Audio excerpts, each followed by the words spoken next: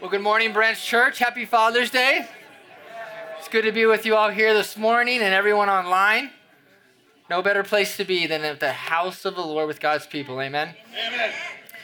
So there's a phrase that has come into our culture. You've probably heard it. Out with the old and in with the new. Have you ever thought where that comes from? Things we don't really ask, right? I went and I looked. Where did this come from? And your grandpa's funeral. Yeah. Apparently, it comes from Lee Douglas IV, who actually kicked his mother out of the house. You better be a good reason, right? Apparently, she was a lady of the night. She was a prostitute. So he kicks her out of the house, and he brings in the new, which is his new mistress. She will now be in charge of the house. Now, I have no idea if that's really true. I struggled to find any research that really felt solid to corroborate that, but it makes for a great story, does it not? Out with the old, in with the new. But it's come into our culture, and there's many applications.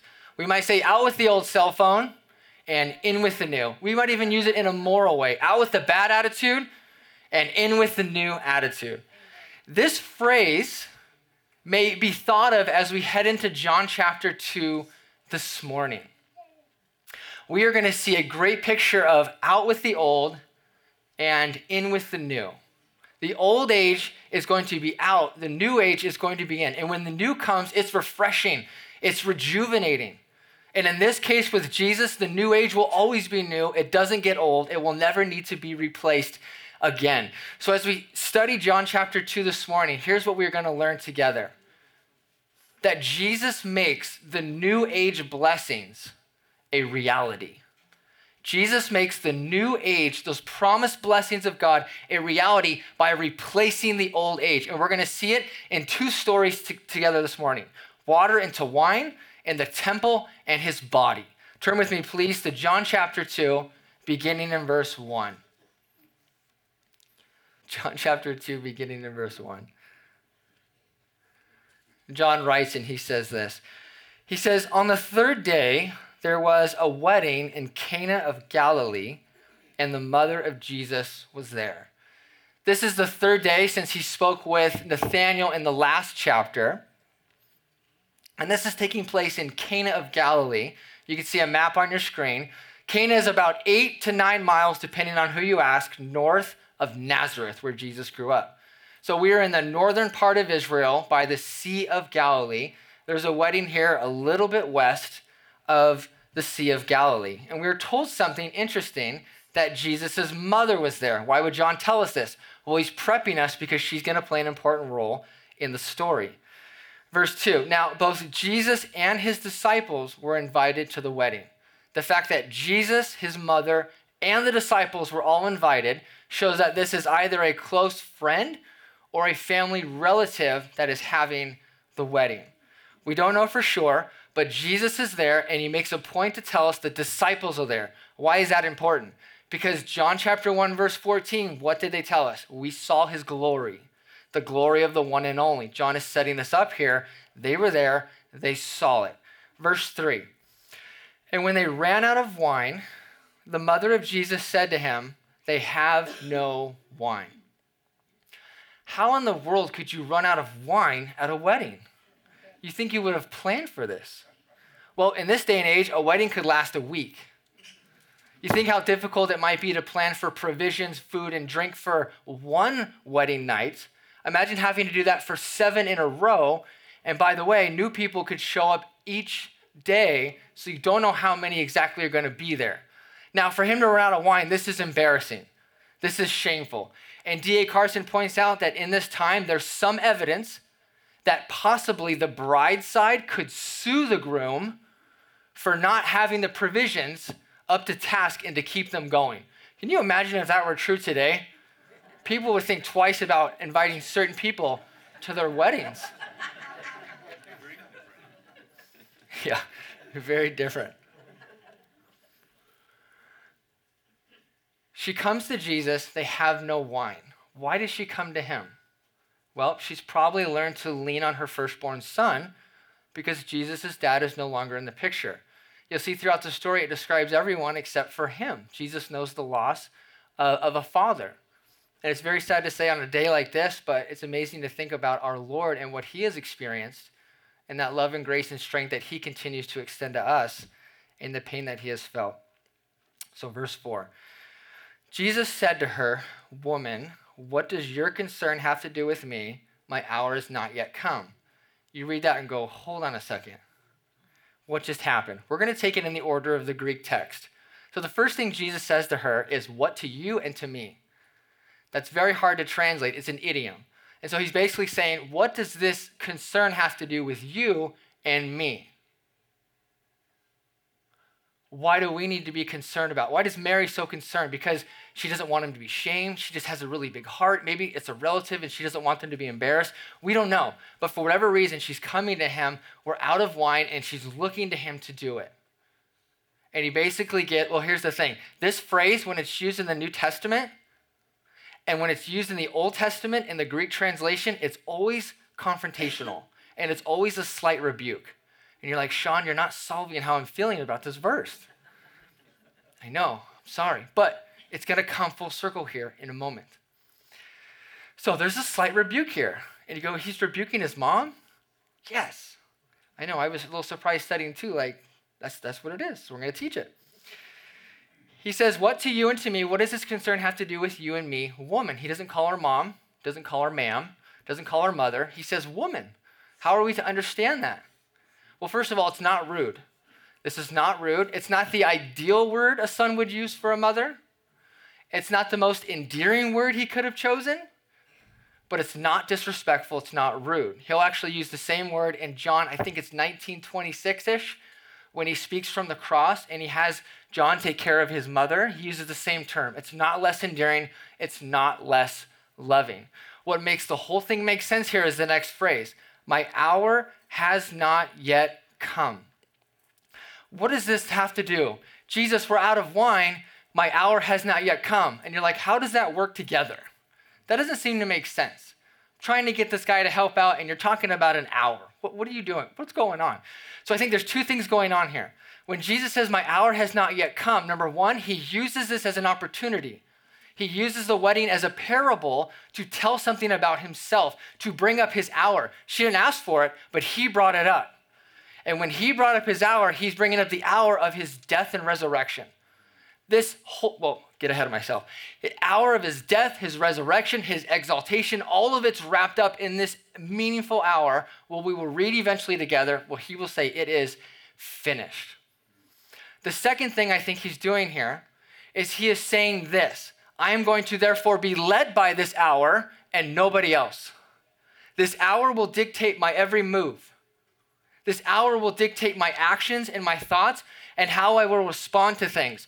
Not any human relationship, not even my mother. Now, Jesus was required to honor his mother and his father growing up. Did he do it? Absolutely. He was sinless. If he messed this up, none of us are forgiven and we might as well go home. But he was sinless. He was perfect. He honored her. But there was a point where the Spirit came upon him and he was publicly anointed to do this ministry.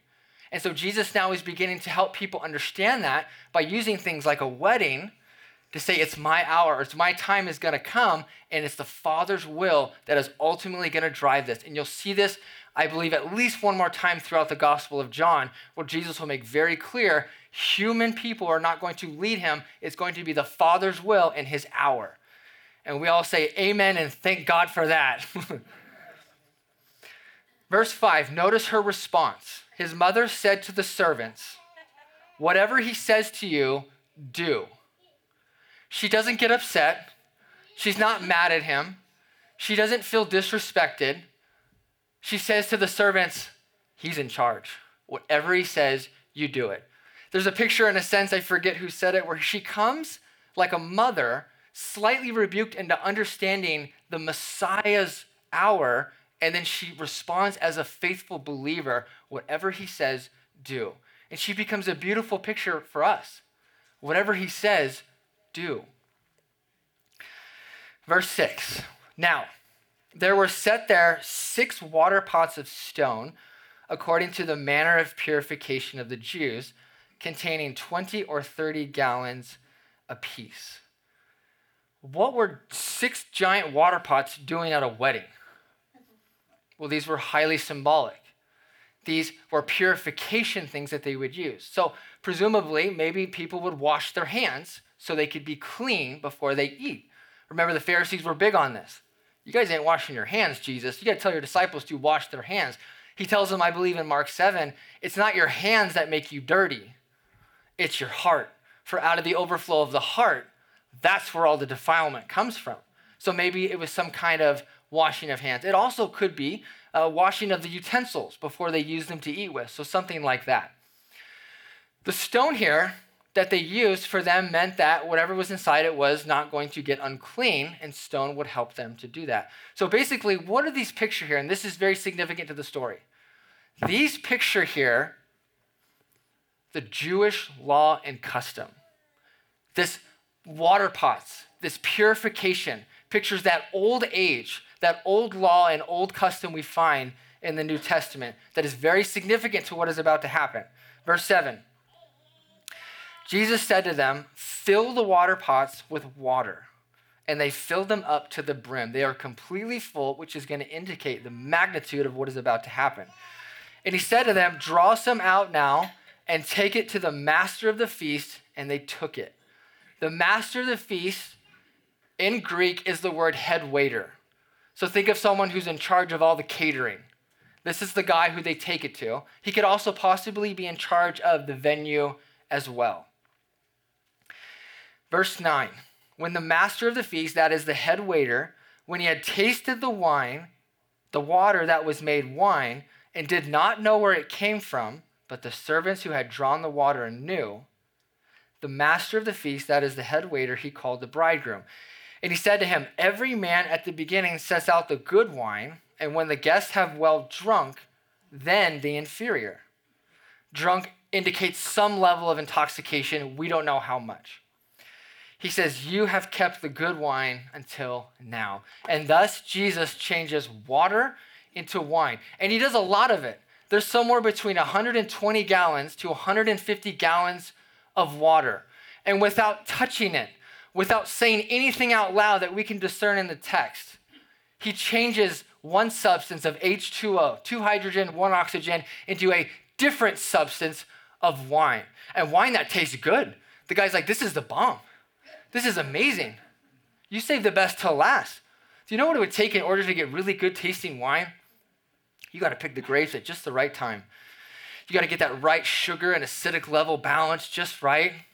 Pick them, and then you're gonna press them, and then you're gonna put them through that fermentation process where you're gonna add yeast, and then the sugars are gonna turn into ethanol and carbon dioxide. Why are you telling me all this, Sean?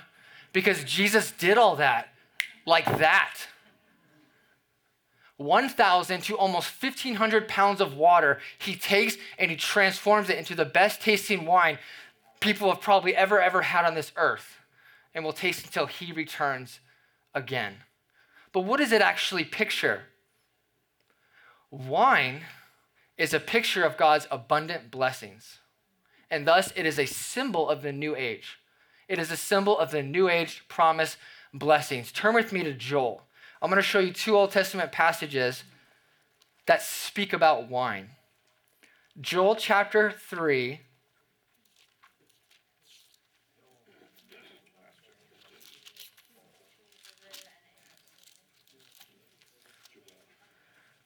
Joel chapter 3, verse 18. God is speaking about blessing his people after the exile. And it will come to pass in that day that the mountains shall drip with new wine. The hills shall flow with milk. Even milk becomes a symbol of God's abundance. And all the brooks of Judah shall be flooded with water. A fountain shall flow from the house of the Lord and water the valley of Acacias. One more book to your right. Go to Amos chapter 9. Amos chapter 9. Amos chapter 9, beginning in verse 13. Another picture of God restoring them after exile. He says, behold, the days are coming, says the Lord, when the plowman shall overtake the reaper, and the treader of grapes him who sows seed. The mountains shall drip with sweet wine. There's that picture again. And the hills and all the hills shall flow with it. I will bring back the captives of my people, Israel. They shall build the waste cities and inhabit them. They shall plant vineyards and drink wine from them. They shall also make gardens and eat fruit from them. I will plant them in their land, and no longer shall they be pulled up from the land I have given them, says the Lord God. Jesus makes the new age blessings a reality by replacing the old one. And he symbolized it here in a picture of taking water and changing it into wine. When it comes to the new age, we are called to believe in Jesus' ability to make it a reality. Whatever promises that God has God made promises? Has God made a lot of promises? You better believe it. God's talked about his kingdom. He has talked about forgiveness. He's talked about mercy and judgment. Whatever promises he has made, 2 Corinthians 1, take a note of this. They are all yes in Jesus Christ. Whatever promised blessing we are looking forward to in the new heavens and the new earth, there is only one name, only one person who can make that a reality. Who is that? Jesus Christ. Only he can take the old age and transform and bring it into the new, and he is revealing his glory. Let's look at verse 11 together. John 2:11. He says, this beginning of signs Jesus did in Cana of Galilee and manifested his glory, and his disciples believed in him. Why did he do this miracle? Was it to impress you? Was it to show off? Was it a party trick? Was it to pick up girls? Absolutely not. Why did he do this? To reveal his glory, for the end result that you and I and the world would do what? Would believe upon him for everlasting life. We are entering into what has been known as the book of signs. Chapter 2 all the way through about chapter 11, 12. You cut John in half, you have these book of signs. John has continually given us this. Continuing on here, we are now going to jump from the wedding scene to the temple. After this, he went down to Capernaum, he, his mother, his brothers, and his disciples, and they did not stay there many days. So they're going to leave and head northeast about 16 miles to Capernaum, which is likely a transliteration of the village of Nahum. You can see it, Capernaum, looks like the village of Nahum. Why did they not stay there many days? Because it's holiday season, it's Passover, verse 13. Now the Passover of the Jews was at hand, and Jesus went up to Jerusalem. Passover was a significant holiday for the Jewish people. It's one where God brought about a merciful, amazing deliverance, and then God commanded them to keep it so they could remember that merciful, amazing deliverance. God was bringing judgment on the firstborn. And he said that if you were to put blood on the doorpost, he would pass over. The destroying angel would pass over, and he would have mercy. He would rescue, he would save. Israel obeyed and did that. God saw the blood sacrifice, and he had mercy and rescued them, but the Egyptians did not do it. They did not believe, and God shows his glory and power over them. Pharaoh thought he was a god. Pharaoh probably thought his son was a god and a god to be. And when God does these judgments, he shows them very well, I am Yahweh, the only God. And he shows his glory, and the world still to this day remembers it. They were to come together and they were to celebrate Passover on the 14th of Nisan. That's about the end of March, beginning of April, right around the time that we do Resurrection Sunday ourselves. Jesus went up to Jerusalem. Geographically, he's going down, but elevation-wise, he's going up. So don't let anyone fool you with that. Verse 14, and he found in the temple those who sold oxen and sheep and doves and the money changers doing business. Okay, we're in the temple. Solomon built the original temple. It was demolished. Zerubbabel comes back out of exile. They build the next temple. Not as great as the first, but it's still the temple. It's a picture of God's presence where he met with them, where he reigned in Israel. It was beautiful. Herod comes along, and Herod is going to renovate that temple. And if you could look on your screen, there'll be a picture of this temple. Now, the outside area is what we're looking at right now, called the Court of the Gentiles, a name given to it much later in time that we have given. It is said that 75,000 people could comfortably be in this area, this court area you're looking at. To put that in perspective, you remember Qualcomm, right? The glory of Qualcomm, AKA, even better, Jack Murphy Stadium. If you were to fill that stadium up with all the extra seating, you would get about 75,000 people. So this is a massive area full of a lot of people at a very busy time celebrating a national holiday, people coming from all over the countries around to celebrate it. And what does Jesus find there? He finds animals and people changing money. Is this good? Well, in one sense, yes, because they were a part of the worship. If you're coming from Galilee and you're coming some 90 miles down, that would be hard to bring all your sacrificial animals with you. You go on a trip, you bring some food, but you don't buy all your food, right, until you get there. So there were some provisions to help people who were traveling. And the money changers, this was right too, because the temple tax was paid in a Tyrrhenian coinage because of its high purity of silver. So if you're coming from out of country, you got to do the whole change, and the money changers would take a little swipe for themselves. Verse 15, when he had made a whip of cords, he drove them all out of the temple with the sheep and the oxen, and he poured out the changers' money and overturned the tables. Jesus does here one of the most unique actions in all of the New Testament, maybe even all of Scripture. And your picture of Jesus shatters of everything maybe you thought about him. What did he just do? Why did he just do that? He tells us, verse 16, and he said to those who sold doves, take these things away. Do not make my Father's house into a house of merchandise. What went wrong? What sent Jesus into this very forceful act where he drove animals, where he took money and he slapped it on the ground, and he took a table and flipped it over? What sent Jesus into that kind of passion, to that kind of forceful action? It's because they took God's house of prayer, God's house of worship, and they turned it into a business market. That upset Jesus very much, to the point where he made a whip.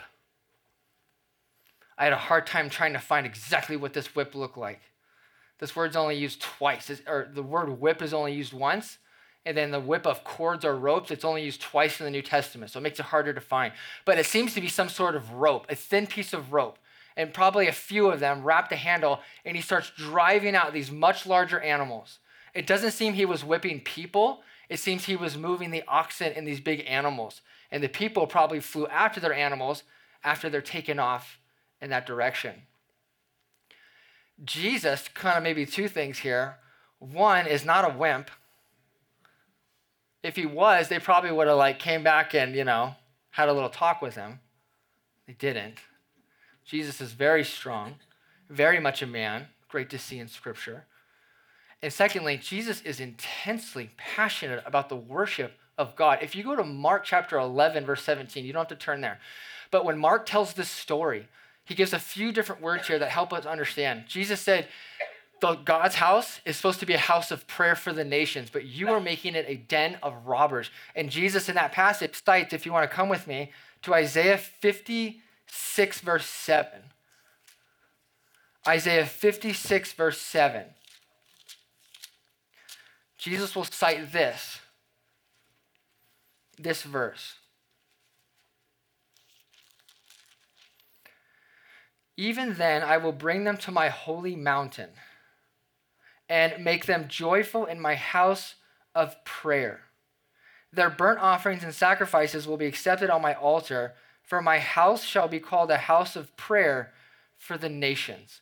God desired that area of that temple that we saw to be a place where people would worship God, but the worship of God was being drowned out by the noise of cattle.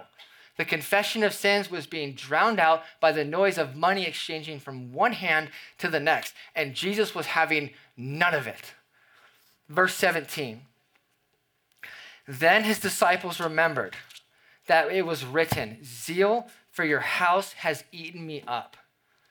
This is probably taking place after he rose from the dead. And they remember this verse. What does this verse have to do with Jesus and what he just did? Well, turn with me quickly to Psalm 69. Psalm 69 is the Psalm of David.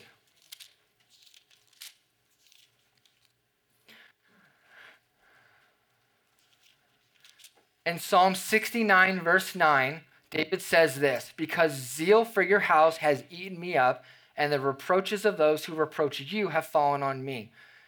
David was so passionate. To be zealous is to have a deep, intense passion for something.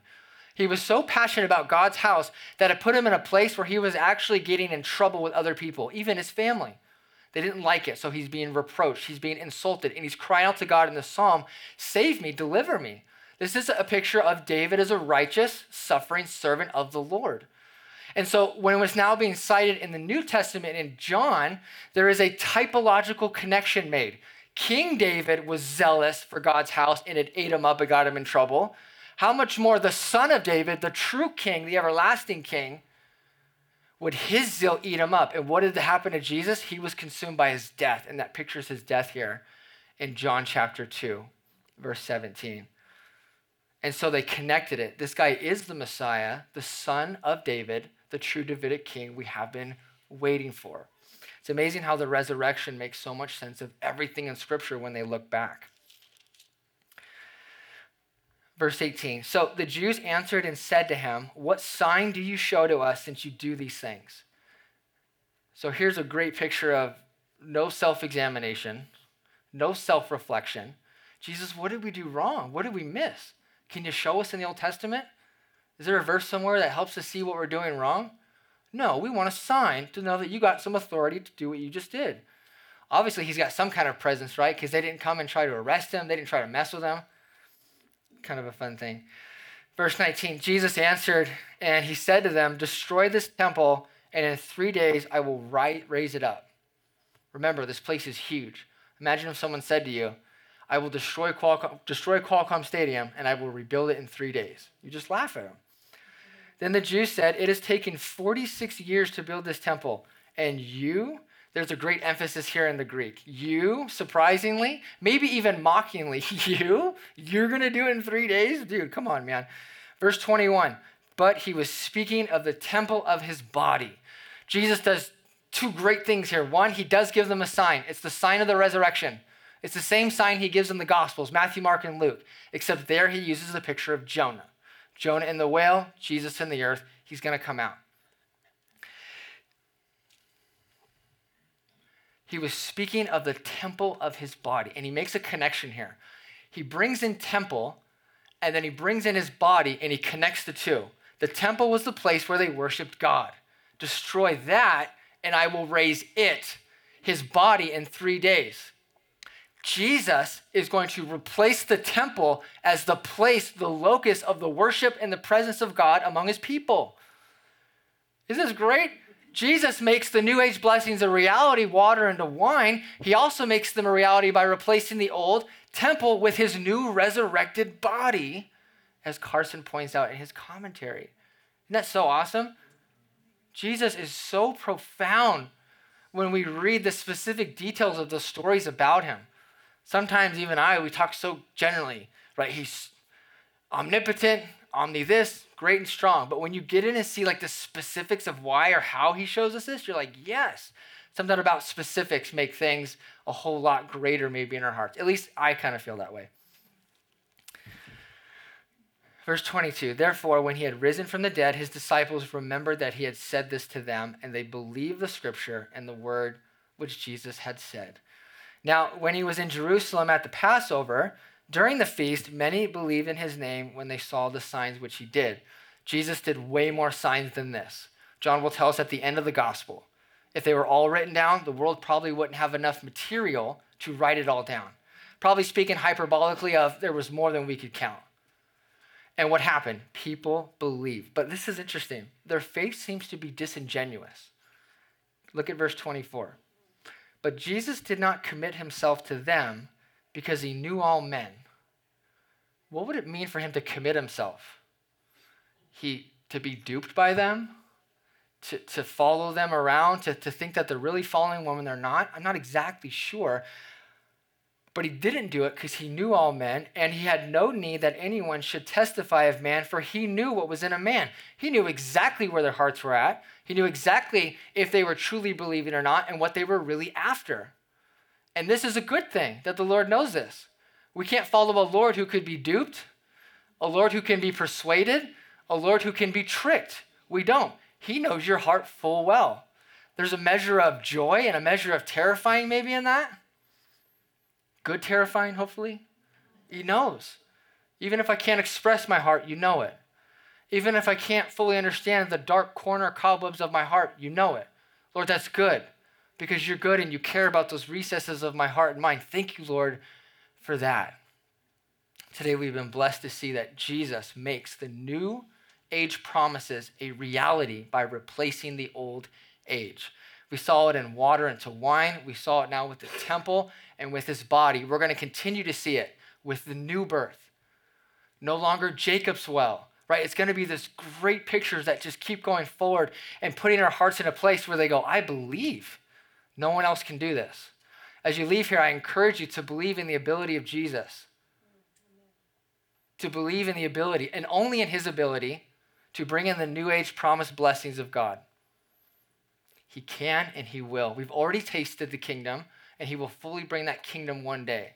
May you continue to walk in faith. And for those of you who don't know, you're on the fence, should I really believe? Yes, he's revealed his glory. And I pray you would fully cast yourself upon him to save you. Amen.